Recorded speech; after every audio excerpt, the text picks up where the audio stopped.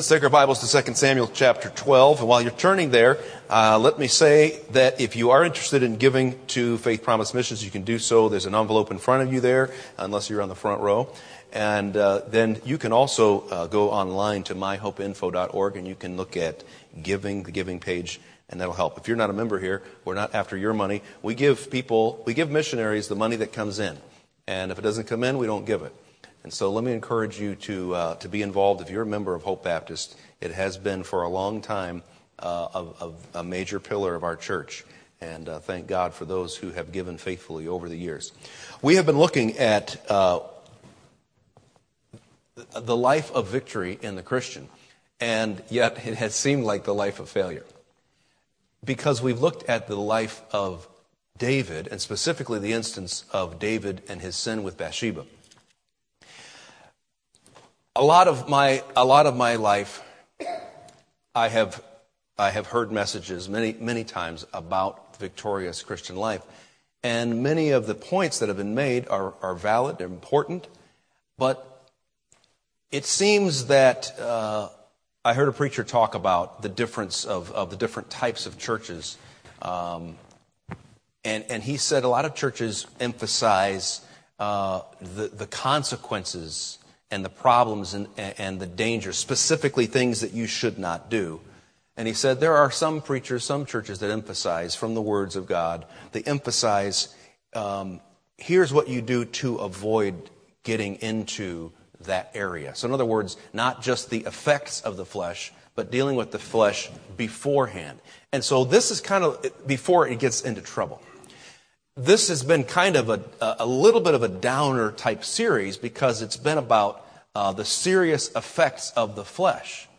But I have, as we've gone through it, very, very painstakingly slow, I've realized that I think that many believers don't actually treat sin as seriously as God does. We treat sin as, whoops, my bad. Man, we all make mistakes. Spilled milk, am I right? It's the way things go. Hey, shouldn't have done that. Man, I hate it when I do that. I shouldn't do that again. That's the spirit with which we approach sin. So is it any wonder why we don't have victory over sin? Because we are not actually seeing sin for what it truly is. And so that's why we've looked at this in such a slow manner, and it has been negative up to this point. In 2 Samuel chapter 12, you see that God in his mercy sends Nathan the prophet to call David out and to say, thou art the man. We'll start in verse 9 tonight. He asked the question, wherefore hast thou despised the commandment of the Lord to do evil in his sight? Thou hast killed Uriah the Hittite with a sword, and hast taken his wife to be thy wife, and hast slain him with the sword of the children of Ammon. Now therefore, the sword shall never depart from thine house, because thou hast despised me, and hast taken the wife of Uriah the Hittite to be thy wife. Notice, first of all, Nathan charged David with despising God, and he equated despising God with despising God's commandments. Did you notice that in verse 9? Wherefore hast thou despised the commandment of the Lord, verse 10, because thou hast despised me. Despise, what does it mean? It means to disdain. It means to have the lowest opinion of. It's whatever the group might be. For some of you, if I were to say, let me get my mind in gear. What's from the 70s? What was the Fonda girl? What was the name? Henry Fonda's daughter? Jane. Good or bad?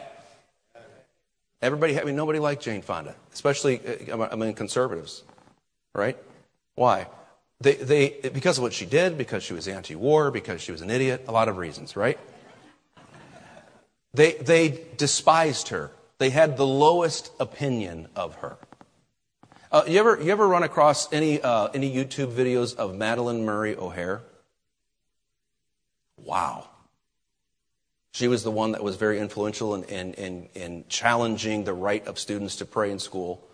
and to read the Bible and teachers to read the Bible. And she challenged that. And by the way, her son became a born-again Christian and says my mom was an idiot because she was.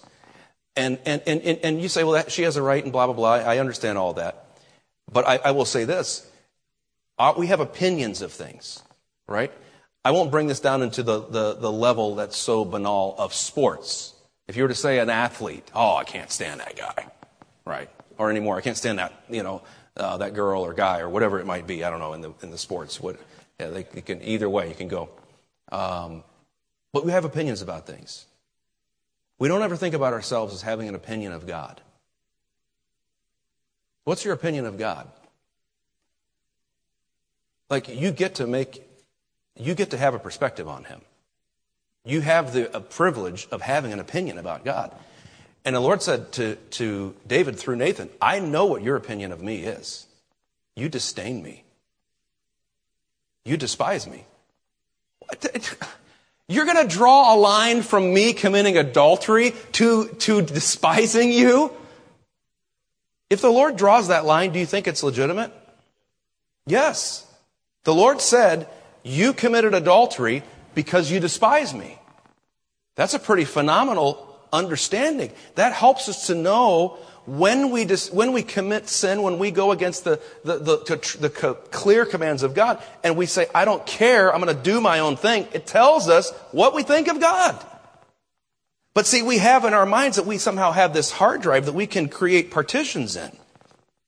And we have a hard drive that's got like 2 or 3 partitions. And that side, I don't hate God. Over here, I love God. In this partition, like this area. This is for the geeks out there. All right, Tupperware. I don't know, that work for you? Different containers. And we think, well, I don't have a problem with God. I just really want to sin. The Lord said, no. You ain't putting them in 2 different containers. They're in the same one. The reason why you commit that the reason why you broke that commandment is because you hate me. I don't hate you. I just don't like that commandment. The commandment is an expression of God himself. He said, this is what I think should be done. This is what I don't think should be done. You ever say something like, hey guys, what if we go to, what if we go to Burger King? Burger King? You ever throw your opinion out there and everybody shoots it down like crazy? It never happens to me. Maybe it happens to you. Well, then, let's go to Wendy's. No, and it's interesting is nobody can agree, right? Somebody hates Wendy's with all the passion of their soul. Somebody else can't stand Chipotle, right? And so you're trying to figure out, and you're like, well, it's just a preference. It just doesn't really matter. I don't really, everybody has their opinion. And we think, well, that's kind of the way it is with God. It's like not really important. It's like, I like Rocky Road ice cream. You like butter pecan. It's not like a big deal. The Lord says, no. This is what I like. And if you don't like it, you don't like me. That's pretty serious, isn't it? If you don't like what God likes, you don't like God. Stop trying to pretend like you love him and you're so glad you're saved, but you just have this one little thing that you want to do. If God says don't do it, you don't care for God when you do it. That's what David was told here. The king knew about the commandments of thou shalt not commit adultery. That's like a big one. And for crying out loud, you already have like 7 wives. But that just goes to show you the human heart's never satisfied. And so he knew about committing adultery. He knew that thou shalt not kill. That's a law. But they were unimportant rules to him. Those are the big 2. There are no sacrifices to offer when you commit adultery to get forgiveness in the Old Testament law. You realize that, right? So how did David get to that point? I don't think David even realized necessarily what he was doing, because he made a distinction between what he liked and what God likes. The whole process of being conformed to the Christian life, being conformed to Christ in the Christian life, is for me to recognize I've been crucified. I'm dead. Nevertheless, I live, yet not I, but Christ liveth in me. The hardest thing in the world is recognizing that I have likes and desires, that don't jive with God's likes and desires. And so I want to argue with other Christians about what God likes and what God doesn't like, when ultimately, I don't really care what God likes. I care what I like, and I don't care what you like either. I just want to do what I want to do. So I'd rather spend my time arguing with you about what I'm allowed to do or not allowed to do. Ultimately, what it comes down to is I don't care what God wants me to do. And if you could just bring it down to that base level and recognize I committed adultery because I despise God and His Word. If you could be honest with yourself. The reason why you look at what you look at that you know is wrong is because you despise God and you despise the commandment that says you can't look at it. The reason why you harbor envy in your heart, the reason why you have a problem with covetousness and you're not content, the reason why you are angry is because you despise God. I don't despise God. We all make mistakes. See what I'm saying? And I'm not telling you that you're not saved. I want to remind you that David received forgiveness from this sin. The sins that he committed, he received forgiveness from it. But God said, you don't like me. You hate me. You abhor me. That's why you do what you do. And what that will do is it will help you to recognize how serious sin actually is to God. It's very serious. To sin willfully is to say, I do not trust the giver of the commandment. David was looking for happiness. He's looking for joy, pleasure, outside of the ways of his Maker. And why? He did it because he looked at God's commandments as a hindrance to his life. What God was trying to tell him to do was going to keep him from actually enjoying life. Isn't it true that the devil will tell you sometimes it's not fair that we as Christians have to do this or can't do that? Young people have a tendency to say this. And they'll say, well, I don't understand why we can't. I don't understand why we have to. I don't understand what all these rules. And you look at that and say, if we could just get rid of all those rules, then you would be happy.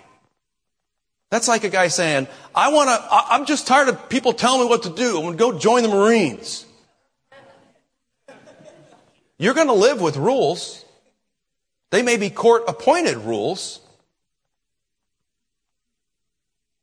You're going to live with somebody telling you what to do somewhere. You may have to check in with, your parole officer every month. I thought you wanted to live free. But now you got to check in with him every month to make sure that you're doing what the judge told you have to do. You see, you're going to live with rules somewhere. The devil tells you that God's rules are what are keeping you from being happy. But let me ask you this. Haven't you broken God's rules up to this point before? If you've broken God's rules up to this point, at least once, twice, whatever it is, how's that worked out for your happiness? Has it made you happier? Haven't you realized that every time you break a rule, it doesn't bring joy, it brings momentary pleasure followed by guilt. Momentary pleasure followed by guilt. Satan resists and resents the dominion of God. And why? He believes that he is better suited to govern his own life. And believers who are carnal, who are under the deceptive spell of the devil, they believe that they're better off governing their own lives, right? Like, I don't understand why people keep telling me I can't. And they think, if I could just do things my own way, I would be so much happier. But you know what that's really saying? That's saying that God's rules cannot make me happy. God doesn't know how to make me happy. That's the opposite of what he said in 1 John. What did he say? This is the love of God, that we keep his commandments. And his commandments are not, what? Grievous. They are not difficult. They do not grieve the heart. You know what grieves the heart? Sin grieves the heart. God's rules don't grieve the heart. You know what they do? They temporarily restrict you. They hold you back from being an unqualified idiot just for a short time so that you can have freedom to live your life without the consequences of the sin that you've committed. You ask people who have chosen, let's put it in the area of purity, physical purity. You ask the people who have gone out and said, maybe they didn't know any better, maybe nobody ever taught them. They just went out and they did what they did and they got what they wanted and they enjoyed it.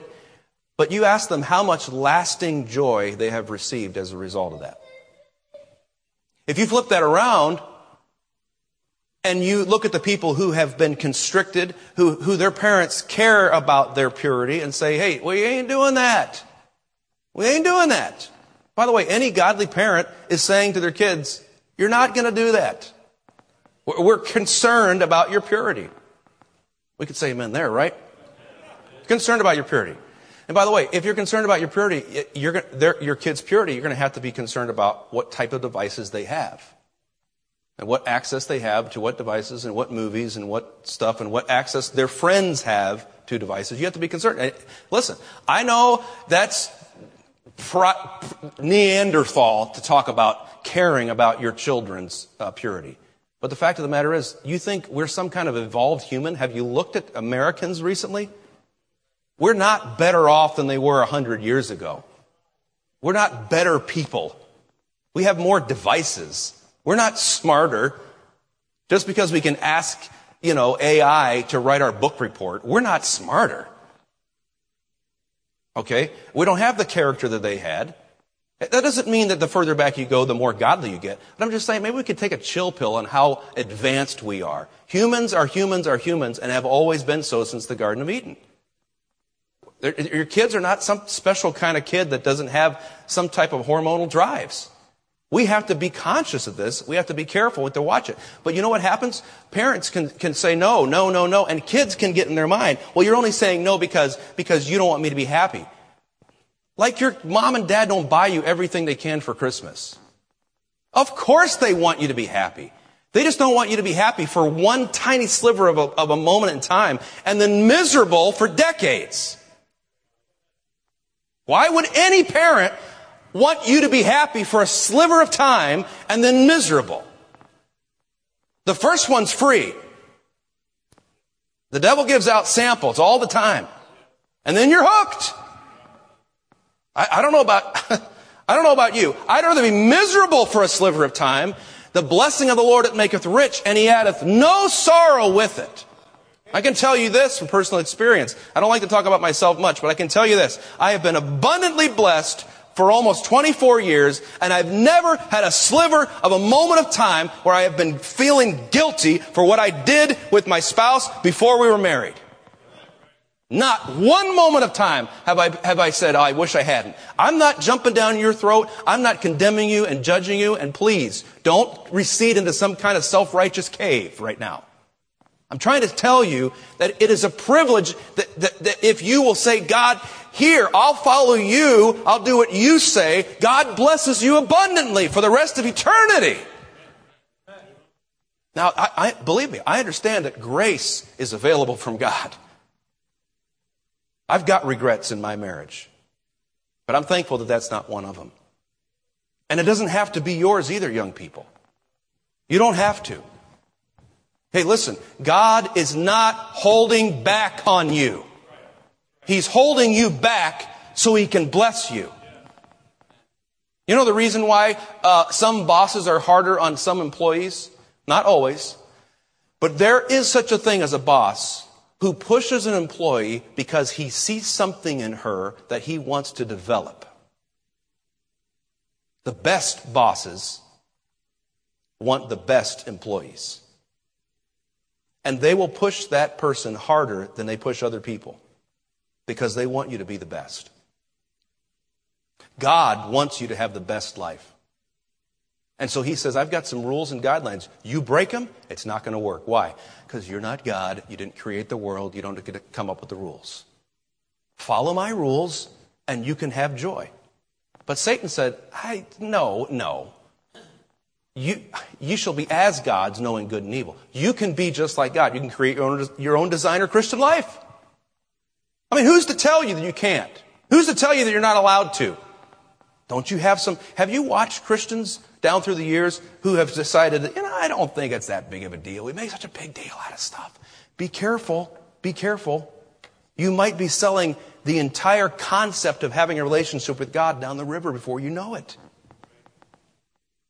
Don't tell me that Christians are happier because they no longer have to be involved in church. Don't you recognize that the kingdom of God is within you? Our walk with God in relationship is not primarily this building and all the accoutrements that we have, physical things. It's inside of you. You know what that means? If you're born again, you're ruined for the rest of your life. Because you'll take the kingdom of God with you wherever you go. You might be drinking. You might be hanging out, wherever you fill in the blanks. And feeling like, I'm finally, thank God, and Greyhound, I'm out of there. XIFB. You can be X all the things you want. But if you're saved, you've got the Holy Ghost inside of you, and He ain't happy. And He's going with you everywhere you go. The commandments of God are not grievous. Let's look at verse 11. The wages of David's sin are here. He said, thus saith the Lord, behold, I will raise up evil against thee out of thine own house, and I will take thy wives before thine eyes, and give them unto thy neighbor, and he shall lie with thy wives in the sight of the sun. For thou didst it secretly, but I will do this thing before all Israel and before the sun. Oh my. Fivefold. Here it is. There's going to be many deaths in David's family. Number 2, the first is going to be the death of the baby. Number 3, evil is going to rise up against him from his own children.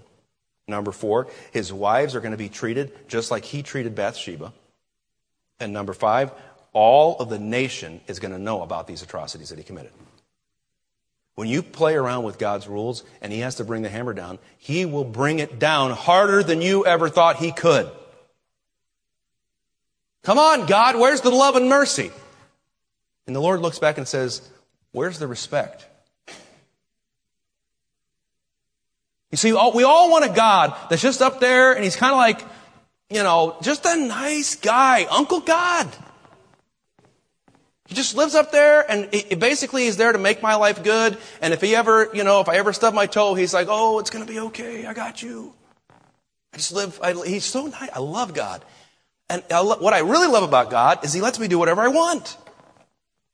I don't have to even believe anything that He says. I don't have to read the Bible. I don't have to pray. I don't have to care about soul winning. I don't have to give church money to whatever. I can do whatever I want. I love you, God. Of course you love that God. Like all the kids love Uncle so-and-so who lets them do whatever they want. Be not deceived. God is not mocked, for whatsoever man soweth, that shall he also reap. When lust hath conceived, it bringeth forth sin, and sin, when it is finished, bringeth forth what? Death. Behold, you have sinned against the Lord, and be sure your sin will what? Find you out. That's what Moses said. Hosea said, they have sown the wind, and they shall reap the whirlwind. You know what? None of these verses say that God is punishing people who sin. The truth is, sin is punishing you. It's the consequences of sin. Sin causes pain and heartache and sorrow and death. God doesn't even have to do anything. All He has to do is withhold His grace and His mercy and His protection and His blessing. By the way, why should God keep blessing you if you keep disrespecting Him? You think He's an idiot? It's like a kid walking up to his mom saying, hey mom, make me some breakfast. Slaps her in the face. Let's go. Well, come on, move it. I don't know any self-respecting mother that would put up with that. At the very least, you're going to withhold what you can do for that child. Why? Otherwise, you are facilitating the wrong behavior. Why would God bless you for disobeying Him? You think, oh, God's punishing me. No, God is just not blessing you. Maybe your perfect life, your fulfilled, satisfied life was because God was blessing you, and now that you've turned and said, I don't need you, God, I can do my own thing, He's just not blessing you. After a while, if somebody brings you a Coke every day, at work, you start to think that it's like what they're supposed to do. Like, where's my Coke? Right? Isn't that crazy, human nature? We all have the same human nature. We think that any blessings that we have been getting, we should continue getting because we are who we are. All God had to do with David is say, I'm not going to bless you. I'm going to let the consequences of your own sin run their full course. And they did. You see, we're tempted to focus on the punishment or to focus on the crime. But here, the Holy Spirit points us to the cause. The cause. He said, because thou hast despised me. David didn't think this through. None of these verses are saying God punishing his people. He's saying that sin is going to punish you. Now, take your Bible, look at Matthew chapter 6, verse 24. Matthew chapter 6, verse 24. Man, what a privilege to be back here at Hope. I had that thought several times today. It's a real blessing. Chapter 6, verse 24. No man can serve two masters. For either he will hate the one and love the other, or else he will hold to the one and despise the other. Ye cannot serve God and mammon. David did not think he was declaring his abhorrence of God. He was just loving what he loved. But David the king showed that his supreme love was his flesh, not his God. So let me ask you this question. With that sin that you can't get over, and by the way, that's a lie. The sin that you can't get over is a lie. I'm not saying it's difficult. I'm not saying it's not a challenge and a battle. Didn't the Lord tell us it was going to be a battle?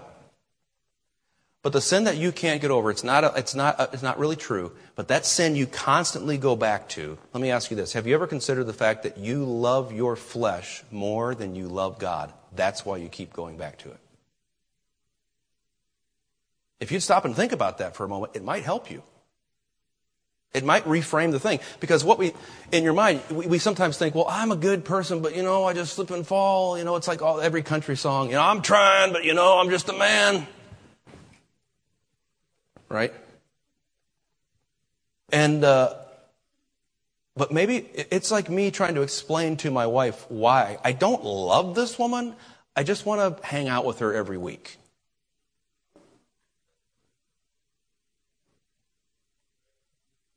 Can you imagine me trying to explain that? Man, I can talk and I can try to form an argument, but ain't nobody can frame that argument to where my wife would accept it. And you women, you that are married, you understand exactly. But let me ask you this. What does my wife instinctively know? Hey, listen, I'm not doing anything with her. I don't put my hands on her. I'm just talking to her. You know what she instinctively knows? There's a problem with my love. That's the reason that I'm trying to convince her that it's not a sin. There's a problem with my heart, and I won't even come out and say it. Now, by the way, just so you know, thank God that is a hypothetical story. All right, some of you are like, I've been, Baptist church, I watched that documentary, I know. I know them shiny people, I know all about them. Oh, yeah. Okay, this is a hypothetical story. Notice my wife is in the audience, and I am fried if it's not. You love your flesh. That's the core issue. That's the core issue. And if you would acknowledge it to yourself, if you would just be honest and stop calling it a mistake and stop calling it a boo-boo. We should banish that word from the English language. Stop calling it a fault, a slip-up. Just call it what it is and say, God, I love this thing more than I love you, and I don't know how to say this to you. I'm sorry for it, but it's true. It's true. I would rather have this thing than I would have you. If you can start talking straight like that to God, you will get some help from God. I can tell you that from personal experience. When you don't come to God and you pretend like He doesn't really know and it's not a big deal and it's like, well, we all struggle and I don't want to tell God, as if God doesn't know. You're going to live a miserable life. Modern Christians today, they think they can commit sin and love the Lord. That verse right there from the mouth of the Son of God himself tells you that it's not true. Let's read it again. No man can serve two masters, for either he will hate the one and love the other, or else he will hold to the one and despise the other. You show me the gray area, Christian. 21st century American Christian who has it all figured out because you watch 17 different YouTube preachers and you listen to all kinds of deconstruction podcasts. You tell me the gray area in that right there. There's no gray area. Now listen, I'm not God. This is the Son of God himself saying, you can't do both. Make a choice. I'm not telling you have to be an independent fundamental Baptist or you hate God. That's not what I said. This is God himself speaking. And he said, you have to choose. Because if you think you can hold on to both, you don't love either one, you don't hate either one. He said that's not even an option. The only two options are you love this one or you love that one. And if you love this one, you hate that one. If you're holding on to this, then you're despising that. Or vice versa. Man, God, he has a way of calling us out, doesn't he? He doesn't leave us any room. Now, let me just say this. Parents, this is very difficult to explain to a child. And the truth is, you're not God, and you have to be very careful that you don't pretend like you are God when you're explaining this to your children. Because if they don't love God, that's between them and God. You can't make your child love God, no matter how many rules you have. You can't. That also doesn't mean you shouldn't have any rules, by the way. You should have some rules. But you can't make your child obey God with rules. But remember this, there is no gray area. You either are wildly in love with God or you are in love with yourself and your flesh. David could not hold Bathsheba in his arms and hold God in his heart. He had to despise one or the other. And he chose to despise God, didn't he? God himself said, thou hast despised me. We don't want it in that term because it's like, it's my DNA. It's my heritage. It's my background. My dad really struggled with this. God said, no, thou hast despised me. And if you're going to have a relationship with God, it's going to be you and God. You got a problem with God, you need to talk to God about it. If you have a problem loving God, you need to talk to God about it. If refusing temptation is an evidence of love for the Lord, then giving in to temptation is evidence of despising the Lord. David held a higher opinion of himself than he did of God himself. So that will help you when you're starting to look at your sin.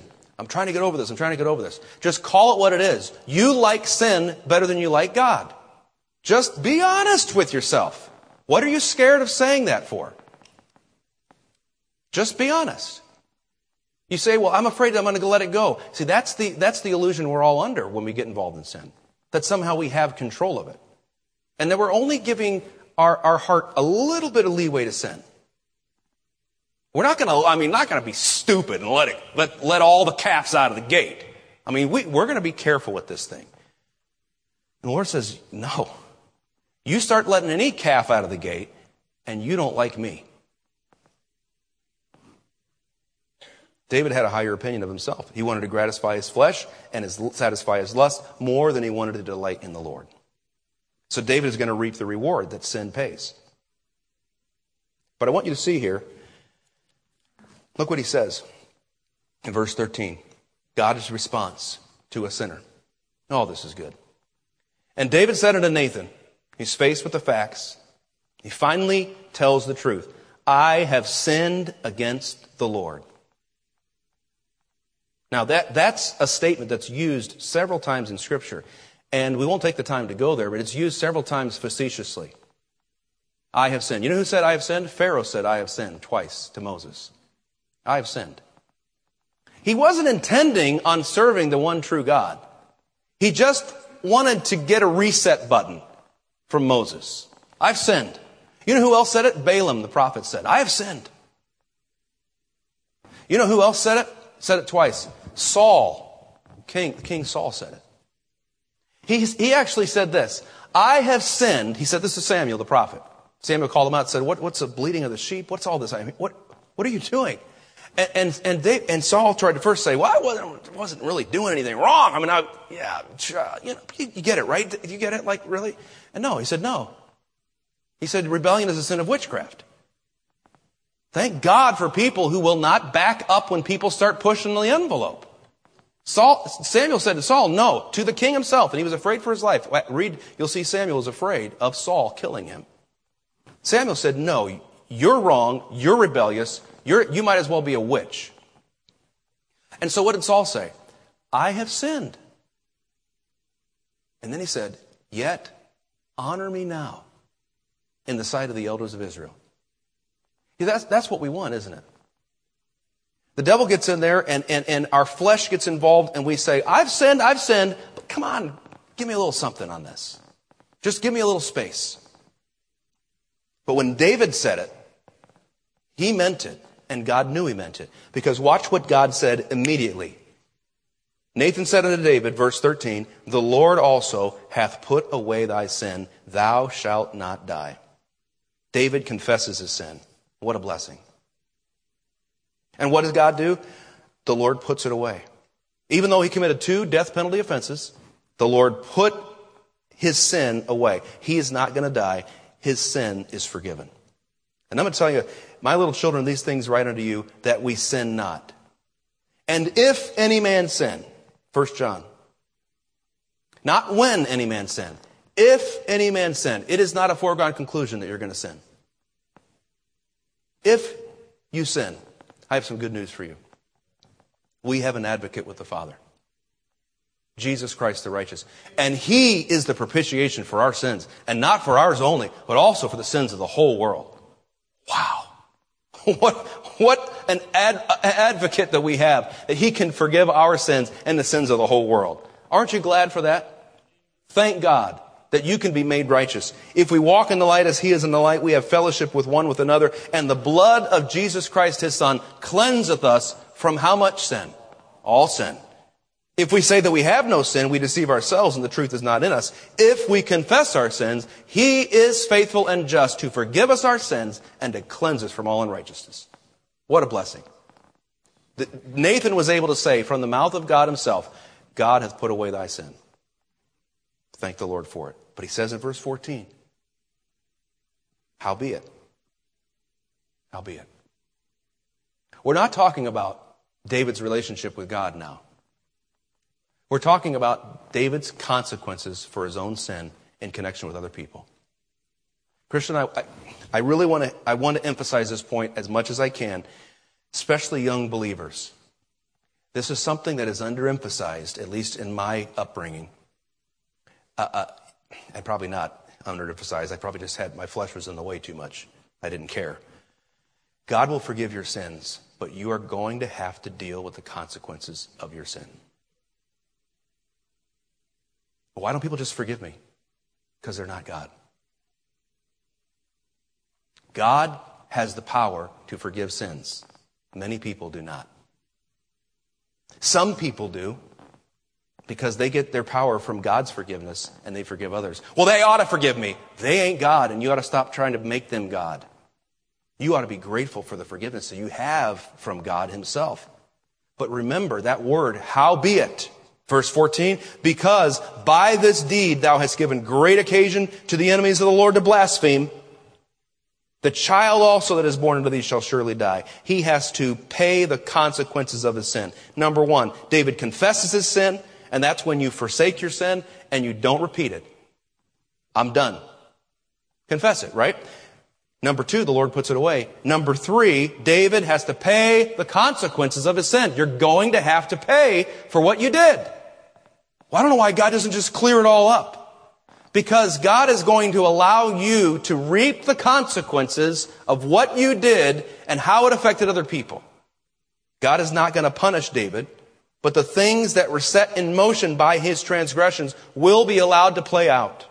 And listen, there are people in this room that could stand and say, please listen to this. Please listen. We could emphasize the young people, but the fact of the matter is this. As an adult, your greatest sin might be this week. Be careful God loves you, and He's provided forgiveness in the person of Jesus Christ. Through His death, burial, and resurrection. He has the power, anyone that has the power to come back from the grave under His own power, having paid for your sins, has the power to forgive your sins. And He does want to forgive you. But please listen, you may ruin your life interpersonally. You may live a nightmare for decades. And you don't want to do that. And don't tell me that I just don't want you to have fun. You're putting it back on me. I'm putting on you tonight that there are consequences to sin. It's not fun. It's not enjoyable. You live with the joy of the Lord in spite of all the junk you have to deal with. Not because of the things that you did. So stop, please stop and think for a second beyond the next split second of your life. Think a little bit further ahead. You say, why are you so fired up? Because when you've had to deal with the consequences of sin, and you don't have an answer, and you can't make it all go away and fix it, you start to recognize the devil's nasty. And people are deceived by him every day. God's not going to punish the man. He's going to let the sin do that. God is allowing the master that we chose to serve to give us our reward. People think today they can despise the Lord, they can serve their flesh, they can commit their sin, say, I'm sorry, and then be forgiven and live without any consequences.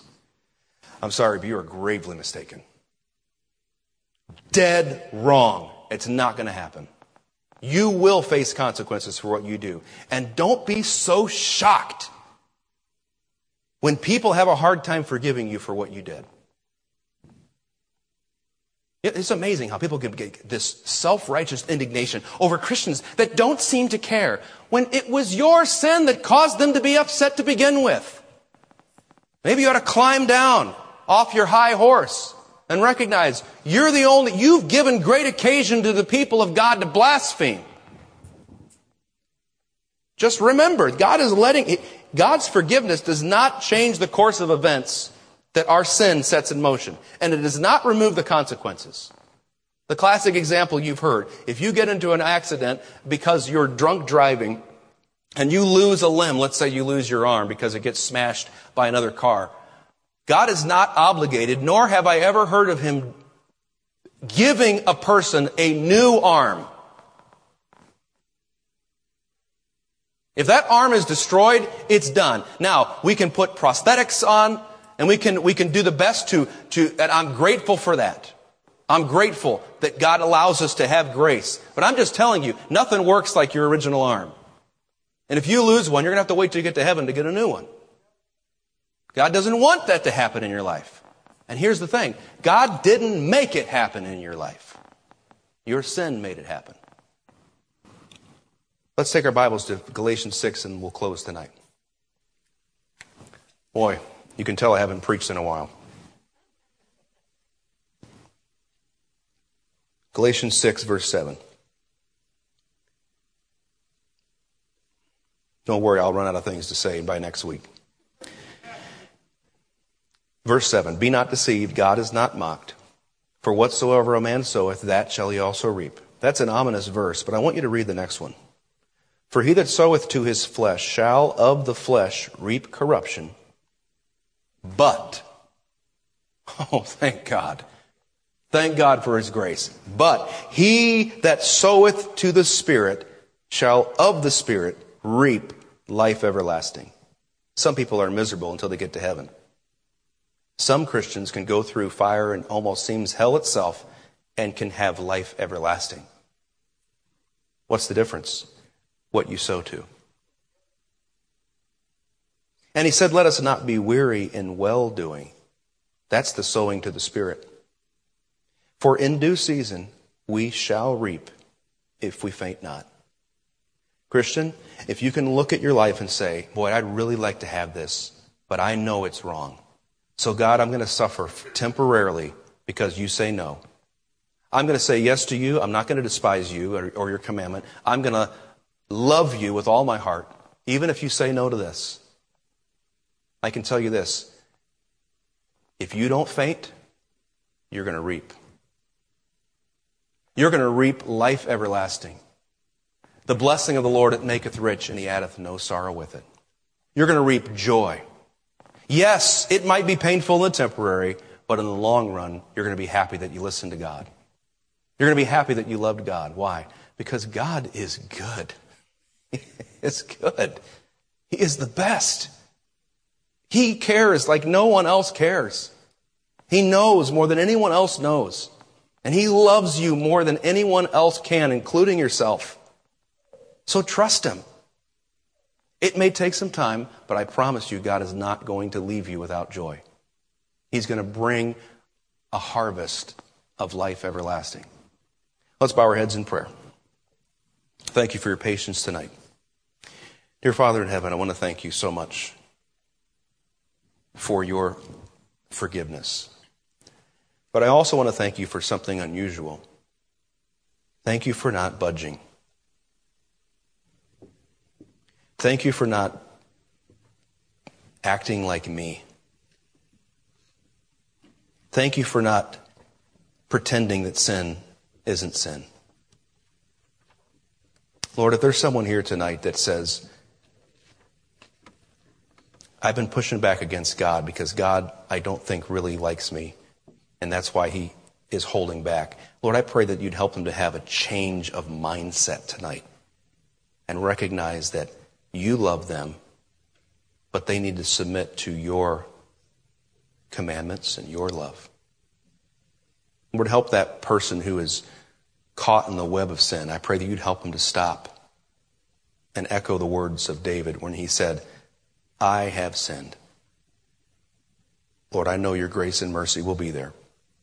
And for those whose hearts are humble before God and yet have to reap consequences of sin, Lord, would you give them grace, give them mercy, help them to know that you love them, and Lord, that you're with them every day. Lord, I pray that you'd help us tonight to love you more than anything else. I pray these things in Jesus' name. Would you stand tonight?